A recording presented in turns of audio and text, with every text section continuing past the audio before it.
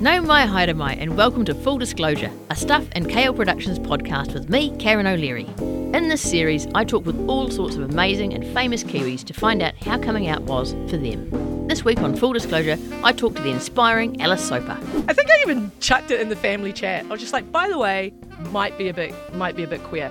And my mum, bless her, the next day she was like, should we go for coffee? And I was like, yeah, sure. So we go for coffee. She says, I just felt like it was important that we said. I was like, Mum, I'm not doing anything with it. But she's like, yes, but I thought it was important to market. So bless her.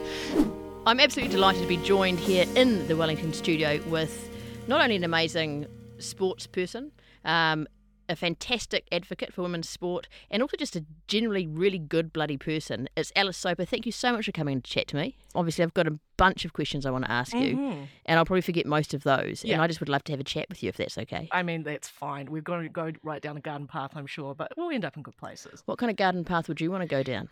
Probably like a native bush, I think. That's what my parents are doing. Quite like a bush? Yeah, I do. Yeah, okay. Now, straight away into the gutter goes Karen O'Leary. Let's go back to the actual, we'll start off like we just, being formal and polite to each other, okay? So obviously, I know you're an amazing rugby player. I never got to the privilege of playing against you. I did actually play rugby for Wellington High School for one season. I was an amazing first 5/8. Oh, wow. Well, no, I wasn't amazing, but I was the only one that could kick the ball, so I got the job. You've been playing rugby since you were 13, is that right?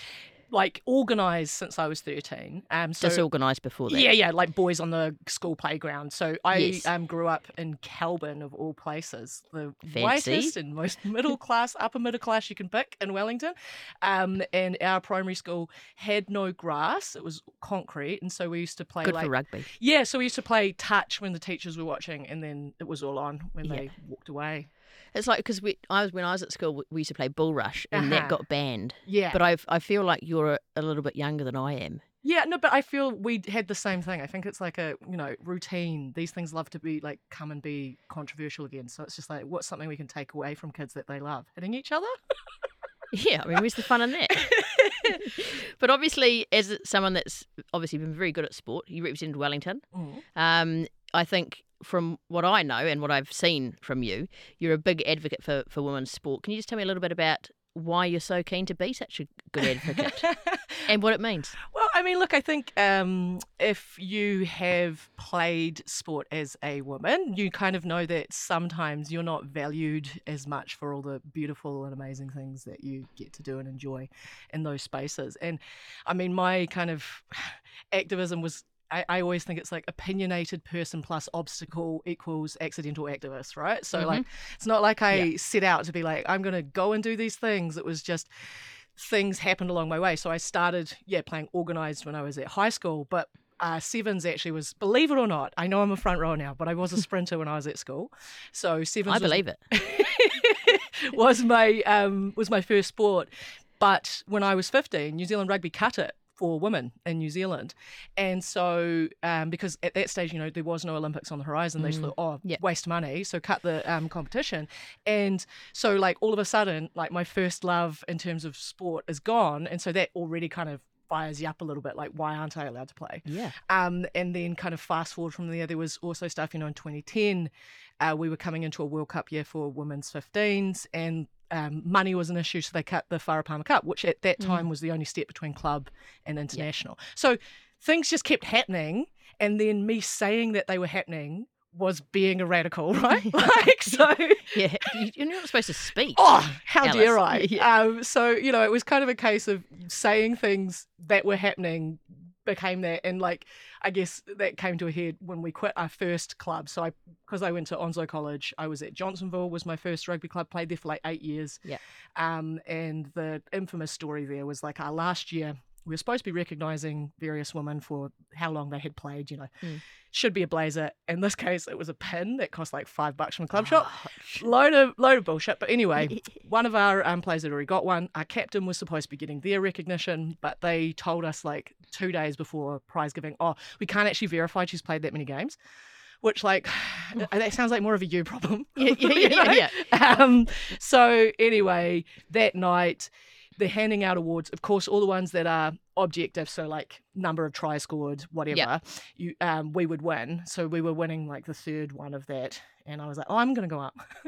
Yeah. So I went up, and I thank you very much, took the microphone. I was like 18. I don't know where this comes from. Took the microphone off the club captain and was like, and just by the way, our captain, Trudy Matalino, can you stand up? She's played 100 games for the club. Everyone give her a clap. Beautiful, here you go. Give it back. I'm going to sit down. And they were like, why did you do that? And I was like, honestly, like, what was radical about that? It was all true. Yeah. But what were outrageous. What were they scared of? A shift in power. I think so, you know, and like, let's be real, there's a way in which particularly the sport that I've chosen to play, rugby, is very tightly woven into like male identity in New Zealand, right? Yeah, like absolutely. we say it's the national game. What that means is it's the men's national game. Yeah. And so, you know, you go back, I think there's a quote from an article that was written in the 1920s or thereabouts when there was a real push for a bunch of women to start playing then. And this guy said, oh, well, if girls are playing this man's game, that must make the men a bunch of sissies. And I think it's that, right? Yeah. That still hangs around, which is like, if you're doing this thing that I've put as part of my, you know, masculinity, then what does that mean about me? So it's so interesting. Like, I must say, the other day when I was in the car listening to the radio and they were doing the sports news and they led with the Farah Cup. And they just said, in the Farah Cup, and they talked about the results and they said, and in men's rugby. And I was like, yes, that is such a good shift. Yeah. That they're now having to describe it as men's rugby. I mean, right? Like, just put a little qualifier on it. Like, so Ash Stanley, who I love her writing, and she's actually now working at the Rugby Players Association, but she speaks beautifully about how we kind of really know we've made it when we can drop qualifiers on whatever it is. So, you know, while we're still always having to say women's this or whatever, then we know that we're not the default, we're not the norm. Yeah. So it's really nice to see people starting to acknowledge that and just put that modifier. Oh, I think you're absolutely right. Like when I was an early childhood teacher, that language is so powerful. It's like, you know, you shouldn't have to say a female doctor or unless you're going to say a male doctor, you know. And similarly, it's not that hard to say police officer as opposed to policeman. And people always say, oh, but they were a man. I said, yeah, but imagine if we just called them all police women. Would the men care about that? No, you're a radical for suggesting such things. Good. No. Now, look, we could talk about sport all day because we both love sport. Yes. Women's sport, I would think, from, you know, making assumptions, that would have a high quantity of lesbians as opposed to other parts of life. Do you think that's true? And if so, why?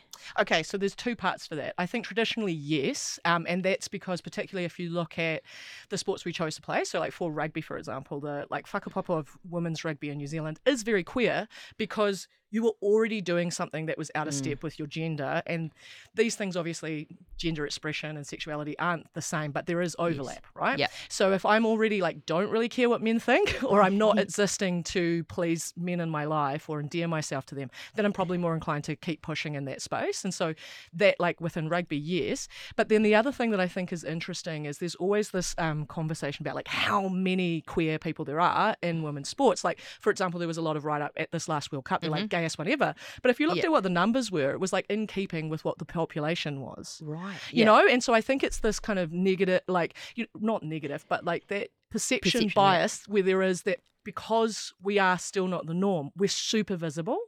Yeah. And so, like, you know, 15% then becomes dominant. It's that like, you know, study that they do again and again that shows that like if women are talking in a room, if they're talking like what men perceive as an equal amount, it's actually only like what 20 or 30%. Wow. Yeah. I think there are parallels there too, Yes. which is like because queer women are out and happy in these spaces, it seems like it must be super, super gay, but actually still the majority of people are straight that are playing these sports. You've just given me the best answer for that question. I've been asking so many people it, and no one's come up with anything as good as that. So thank you, Alice. I really appreciate it. Oh, you're so welcome. I've learned a lot, but also I thought it was all lesbians playing sport, and now I'm a little bit disappointed. I mean, no, same. I'm not at all. Same. Surely they should be, right? But no, they don't have to. They can play whatever they want. Yeah. They can do art and stuff like that. Play the saxophone, in fact. Yeah, or the flute and clarinet. I hear you have to do all three. You do, if you want to be. Okay, look, let's get back. I'm going to go right back to the start now. Sure. Okay, this podcast is obviously about me talking to amazing people like yourself about their sexuality. How would you define your own sexuality?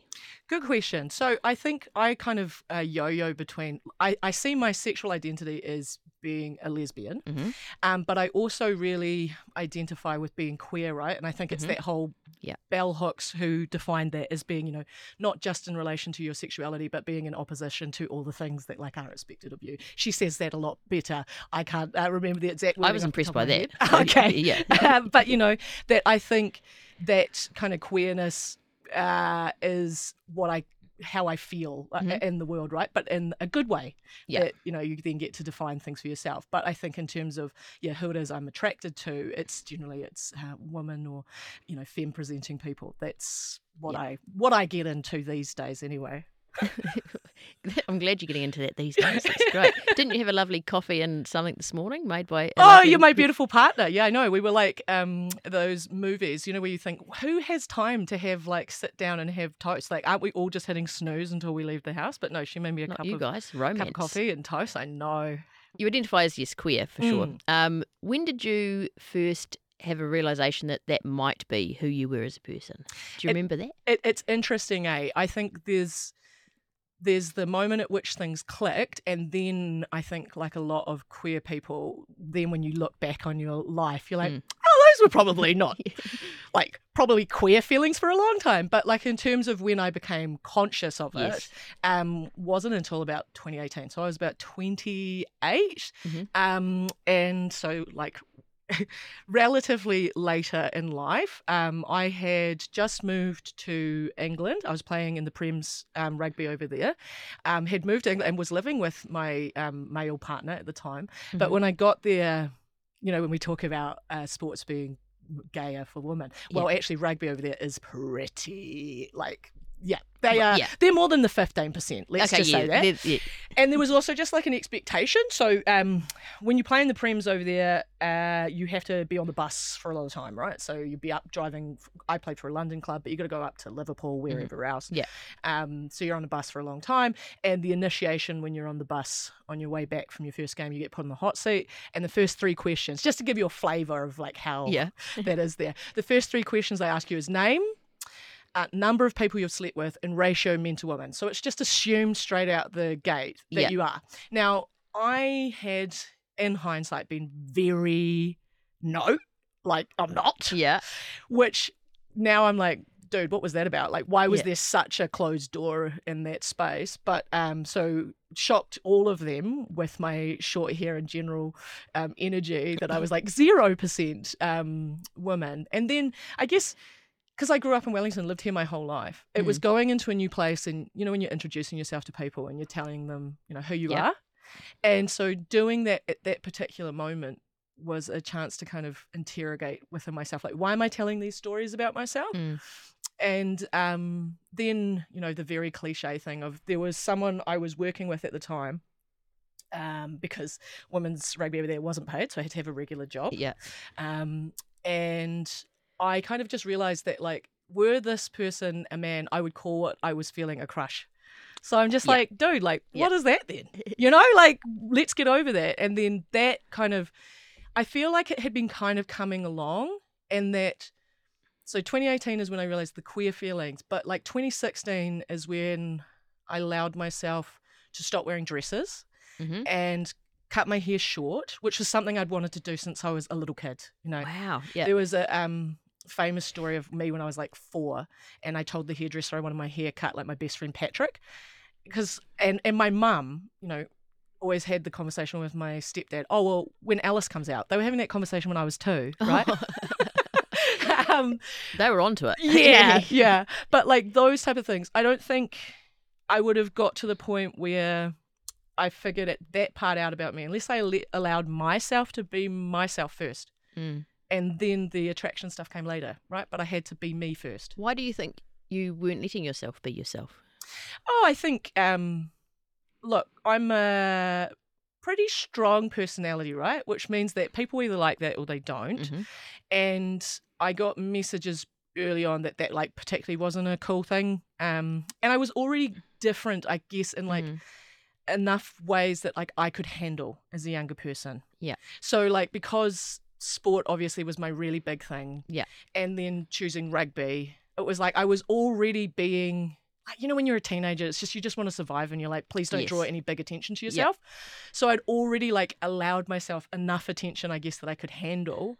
And with that had already come people, you know, making all types of comments about who I was, and like the classic one was, you know, people wouldn't bully me because I was too good at sports. They couldn't be like, you throw like a girl. They'd always call me a man.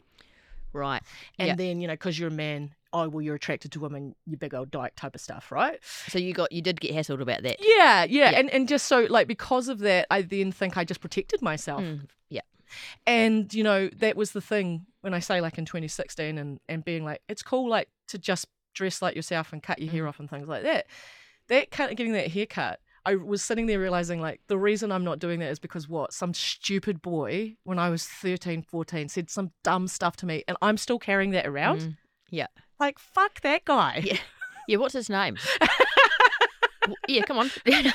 Oh, probably a Michael or a Ben or something. Yeah, Michael and Ben, you guys can just piss off, okay? But it is funny, though, isn't it? Because I remember I had a long blonde ponytail at high school until sixth form, and I was like, what I don't like this hair. Why have I got this stupid hair that I don't want to touch, don't want to do anything to it? And I was like, no, I just need to cut it off, and it's never going back since. I mean, also the absolute joke of it, right, which is like, short hair is more manageable. The amount of time I now spend on my hair is ridiculous. Well, it's paying dividends. Your hair looks very nice thank today. you. That's my beautiful barber, Terence, who's one of my best friends. Well, my beautiful barber, Charlotte's one of my best friends, so we can have a barber off if you want. We've got pretty much the same haircut.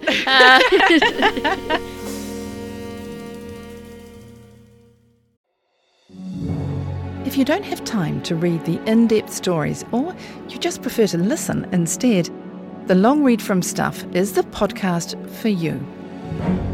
Each week we showcase one of our excellent pieces of journalism, telling important or entertaining stories from the world of crime, sport, history, culture and more. You also get to hear from the journalists themselves about how they uncovered the story and how it came to life. So for your weekly dose of long-form journalism, beautifully read, subscribe to The Long Read From Stuff wherever you get your podcasts.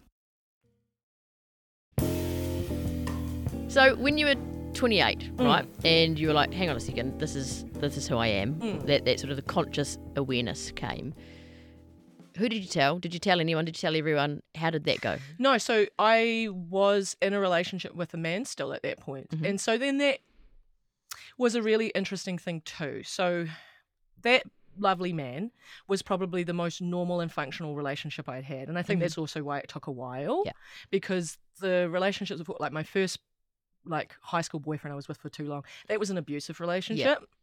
And then after that, my other longer term boyfriend, lovely, loved him, but there were also like a lot of issues with him that made it really loud. And so I was always kind of in response to whatever drama was going on. So it wasn't until I had lovely, which is so bad, like lovely, nice boyfriend that I could realize, oh no, I don't like men. But so I start to realize that, oh, maybe I don't. But then it's this terrible thing that I think is quite unique to women too. You're like, but there's not a reason to break up with him. I mean, the reason obviously is that I now know I'm not attracted to men. But at that point, it still took a while to unpack that, right? So I sat on the queer feelings for like a year. Then I started to tell people that I played with that were my friends over in the UK that I was like, I think I am also attracted to women. Yeah. And then, oh God, poor him. But then also, you know, got him out of his small town and brought him to New Zealand, bless him. He now still lives here, but had actually brought him back to New Zealand, right? But I had also told my family at that point when I come back, I was like, look, I'm with this man now, but don't be surprised if I end up with a woman in future. Wow. So how did you have that conversation? I mean, it was essentially that, right? Like I think I even chucked it in the family chat. I was just like, by the way, might be a bit queer. And my mum, bless her, my mum, who was for most of her life a new entrant teacher, right? She's so has very much that like beautiful energy. I think so much like the that general positivity that's installed in me, because it's all like, well done now. It's like type of stuff. Yeah. So bless her, after I dropped that in the group chat, like the next day she was like, should we go for coffee? And I was like, yeah, sure. So we go for coffee. She's like, I just felt like it was important that we said. And I was like, Mum, I'm not doing anything with it. But she's like, yes, but I thought it was important to market. So bless her. So that... What a good mum. She is a very cool mum. very lucky. Yeah. But yeah, so we sat with it, and then it like got louder. So you're louder. still with what's his name? Yeah. The nice guy. Yeah. But your family knew that chances are maybe at some stage things might change. Yeah. When did it change and how? Yeah, so basically like the little voice in the head just got too loud, right? Yeah. And again, to his credit, like I said to him, like I'm because we were having visa conversation and stuff, and I was like, you can't rely on me. Wow. And I think it was because we were having that conversation, and that was a big one where I was like, you can't trust me at the moment. Like I've got this part of me. And to his credit, he said, look, that's obviously big. That's probably something we can't talk about. Do you want to go and talk to someone about it?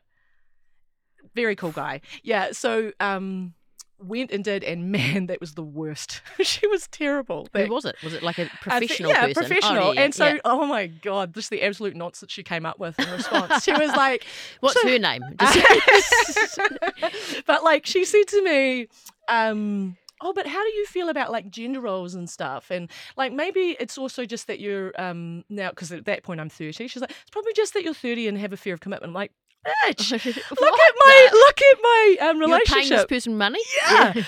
Look at my relationship history. I'm a serial monogamist. Like that's the one part that hasn't changed. And so I was like, what are you talking about? But thankfully, like that advice was so bad that basically confirmed it for me. That was enough. I was like, you can't believe a word she is saying. No, I'm more aggressively queer now. I'm going to go pash a woman right now. Do you want to? No. So that basically then was the end of that. So came back and then finished things. But then, such is the craziness of the last couple of years, I like had broken up with him, and then lockdown of the whole country.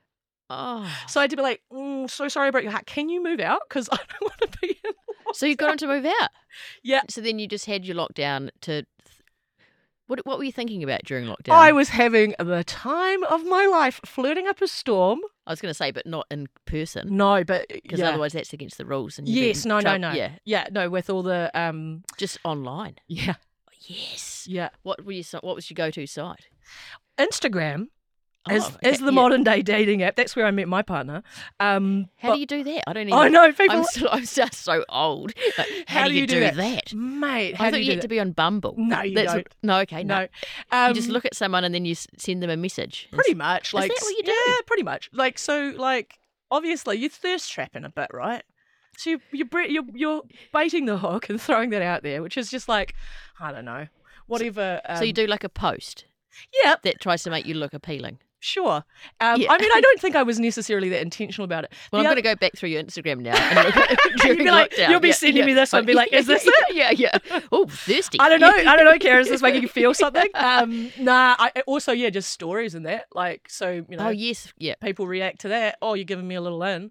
But I'm also like an aggressive shot shooter, but then have absolutely no confidence when it lands. So it's very silly. Like, I'm just like throwing them up and then shocked when someone replies, and the queer panic kicks then, and I'm like, I don't know what to say now. So you shoot, but you don't necessarily know you want to score. Yeah, right. Yeah. I'm just like trying to play percentages here, mate. Yeah. Right, this is great. I'm learning so much. I would also say to you, close friends. That's the other place. But how do you meet new people if it's a closed friend story? Oh yeah. No, okay. So that's once people are already following you. How do you? Oh right. So yeah. Yeah, but you're saying how do you get people to follow? Surely you know. I've got 28 followers. Yeah, exactly. On Instagram. Yeah. No, I think so my partner, she'll tell the story that because she followed me, and their reason for that was I had popped up on two people that she knew, but like from very different parts of her life, and she was like, "Who's this random Pākehā that's hanging out with all these people?" Yeah, like what? Who is this? This is a very weird intersection, and she's in the middle of it. So like, what? So she followed you. She followed me. And did you get a little thing that said blah blah blah follows yeah. Now? So I was like, oh, who's that? She's cute. And then she actually had I slid on the DMs after she'd put up a great photo of her in a suit that was like, I was like, well, if nothing else, I'm going to figure out where that suit's from. Genius. That's a good. That was the opener, basically. Yeah. So you said, hey, nice suit. I said, that's it. Do you want to go out with me for the next 12 years? And you said, yes, I'll make you coffee and toast for breakfast, in fact. That's exactly how it happened, yeah. Oh, that's beautiful. It's a lovely story. So, obviously, you had that chat with your mum. And do you have another person? Oh, yes. Yeah, I also have my dad. So my mum and my dad, I always say they met at Gore High, then they escaped Gore, and then they escaped each other. So I am the youngest of the first batch of children. Yes. And then they split up and they started having boys. When I was 5, I had 2 younger brothers within a space of a month. Wow. Yeah. Yeah, so I was not From happy. each side. Yeah. So my mum and my stepdad had been together since I was about 2. And then my dad, obviously. And so I called him and told him. But I actually only told him once I had split up from my partner. And because he was like, why? And I was like, because I'm attracted to women. And then his response to that was just to laugh for like a minute. Wow. And kind of like a friendly laugh? Just, or like just cracked up. Yeah. And then when he stopped laughing, he was like, but you already knew that, right? And I was like, no. And then he laughed for longer. So your mum and dad kind of, they had an inkling. And my sister, because I've got 2 older sisters and then a bunch of younger brothers, and my one of my sisters, very funny, her response to me was like, oh, that's great, Alice, there's so many hot lesbians these days. These days? Yeah, I know, right? Unlike the olden days when they were all gross. Yeah, right? I was like, oh, thanks, Hannah. Appreciate it. Oh, that's hilarious. So you're over in London. when you started telling people? When I came back, it was when I was came back that I started telling people. And just in like, oh, of course my friends were fine with it because what a random turn of events, like most of my friends are queer. Oh, like so strange how that happened, right? Like, what a weird coincidence. Yeah. So, yeah, they were very chill. If anything, they were just kind of like, well, yeah, glad you finally figured it out. Yeah. Like, love that for you. And again, like, yeah, saying to me, I just think it would be easier for you if you came out. Which is like the most direct someone was to me in my adult life. But it was said, I guess, like, people would be like, oh, don't tell people whatever. But it wasn't in a bad way. Like I say, just it would be easier for you. And she's right, it is. Yeah, for you to be yourself. Yeah. Yeah. Yeah. So would you say that have you ever encountered any negative attention as a result of who you are? I mean, yeah, but then like since I've come out, like I no longer care. I guess the thing is like when I was younger, some people just instinctively dislike you, right? Yeah, because they're bastards. Yeah, right. But that, me then closing that door so hard and holding it shut and making myself smaller. Like, that didn't insulate me from people not liking me. So true. And so then it was like, when I then decided to, like, figured this out about myself and decided to be myself, like, that was funny because it was so quick, right? And that then ending up with Bailey, like, when we first got together, she kept on being like, if we need to slow this down at all, so you can... And I was like, I honestly don't care. This is so easy for me. Like, there is no... I had no, like... You didn't have to adjust into that way of being because it was who you always had been. But it was it was just an alignment, right? Yeah. And that so many things then felt more natural and comfortable for me. And then also, obviously being hugely privileged and that my family could care less and had always been very supportive. And then like my friends likewise. So because all of that immediate circle around me had always been so welcoming, the then choice to do that, they were just like, okay, like... Cool. I like what you said. Like, some people are just not going to like you for lots of things. So you may as well have all of who you are out there. Yeah. And then the people that you want to like back. Yeah. And then also definitely that, like filtering out the bullshit. But then also like to allow yourself queer joy.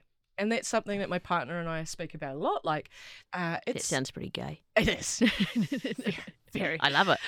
But, it's that whole thing of like, and that's, a little while ago I had someone else on Instagram who was a mum who had messaged me because their child is, coming out and going through that process and and was talking to me and I was like, look, honestly, I feel like that response that people have, like parents do where they have that fear and stuff, it's like, no, your kid already has that hate in their life.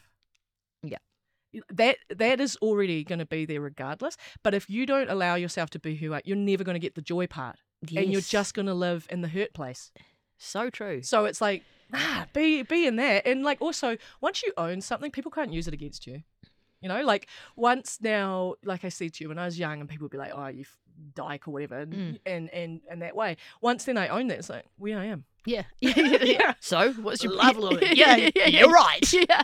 Wait, have you got someone's number? Like this. Yeah, that's the thing because it's set as a way to make you feel stink or to feel, But I love that part of myself, and that also, like again, the weird like roll-on places that then opens up in terms of freedom, like because I really don't care what men think of me. I think that also emboldens me to say whatever I think in terms of taking on some of the patriarchal ideas in sport, because I'm like, Yes. I don't care, Dave, what you think. You know, you're Bobby. Just, you know, like I will literally like never encounter you. Like, so yell at me on the internet. I will just block you. Like, this is the internet's so great for things like that, isn't it? Lastly, Alice, going back to your sexuality, how you identify, is there any advice you'd give to a younger Alice in terms of the way things happened, or any advice that you'd give to yourself? And if you don't have any, that's fine too. I mean, I think it's like the joke I always make is like, Alice, you're a lesbian. Yeah. Like having that conversation. But I think it's just the thing I often say to young people is like, all the reasons you doubt yourself are actually the reasons you're awesome. Mm. You know, and I think that's the we're all kind of put on this like little conveyor belt of life that you're like, these are the steps you should go to, and that's when ultimate happy will be fulfilled at the end of that conveyor belt. But like, actually, as soon as you step off, you start to realize all the different opportunities and places you can go, and that they will be happy for you. And so that there's no one version of success. You define that, and success isn't finite, you know. So true. We can all enjoy and celebrate how we want. So I think I would just say to young me, if people are trying to make you say not that, ask why and what their motivation and what's scaring them about what it is in you that's challenging something in them. And so externalize the discomfort. I think that's the key thing. I've like, am I allowed to clap in this? I was like, gee, you should grab microphones all the time, Alice. You've got so many good things to say. I could listen to you for hours. Thank you so much for coming in and chatting. And I think I owe you a beer. Oh, happy to have one. Go watch some cricket, eh? Yeah, absolutely. Yeah. I'll see you at the basin. Yeah, beautiful. All right, bloody gay. That too. I mean, bloody great. Okay, thank you so much, Alice Soper. What a chat. What a person. What a time.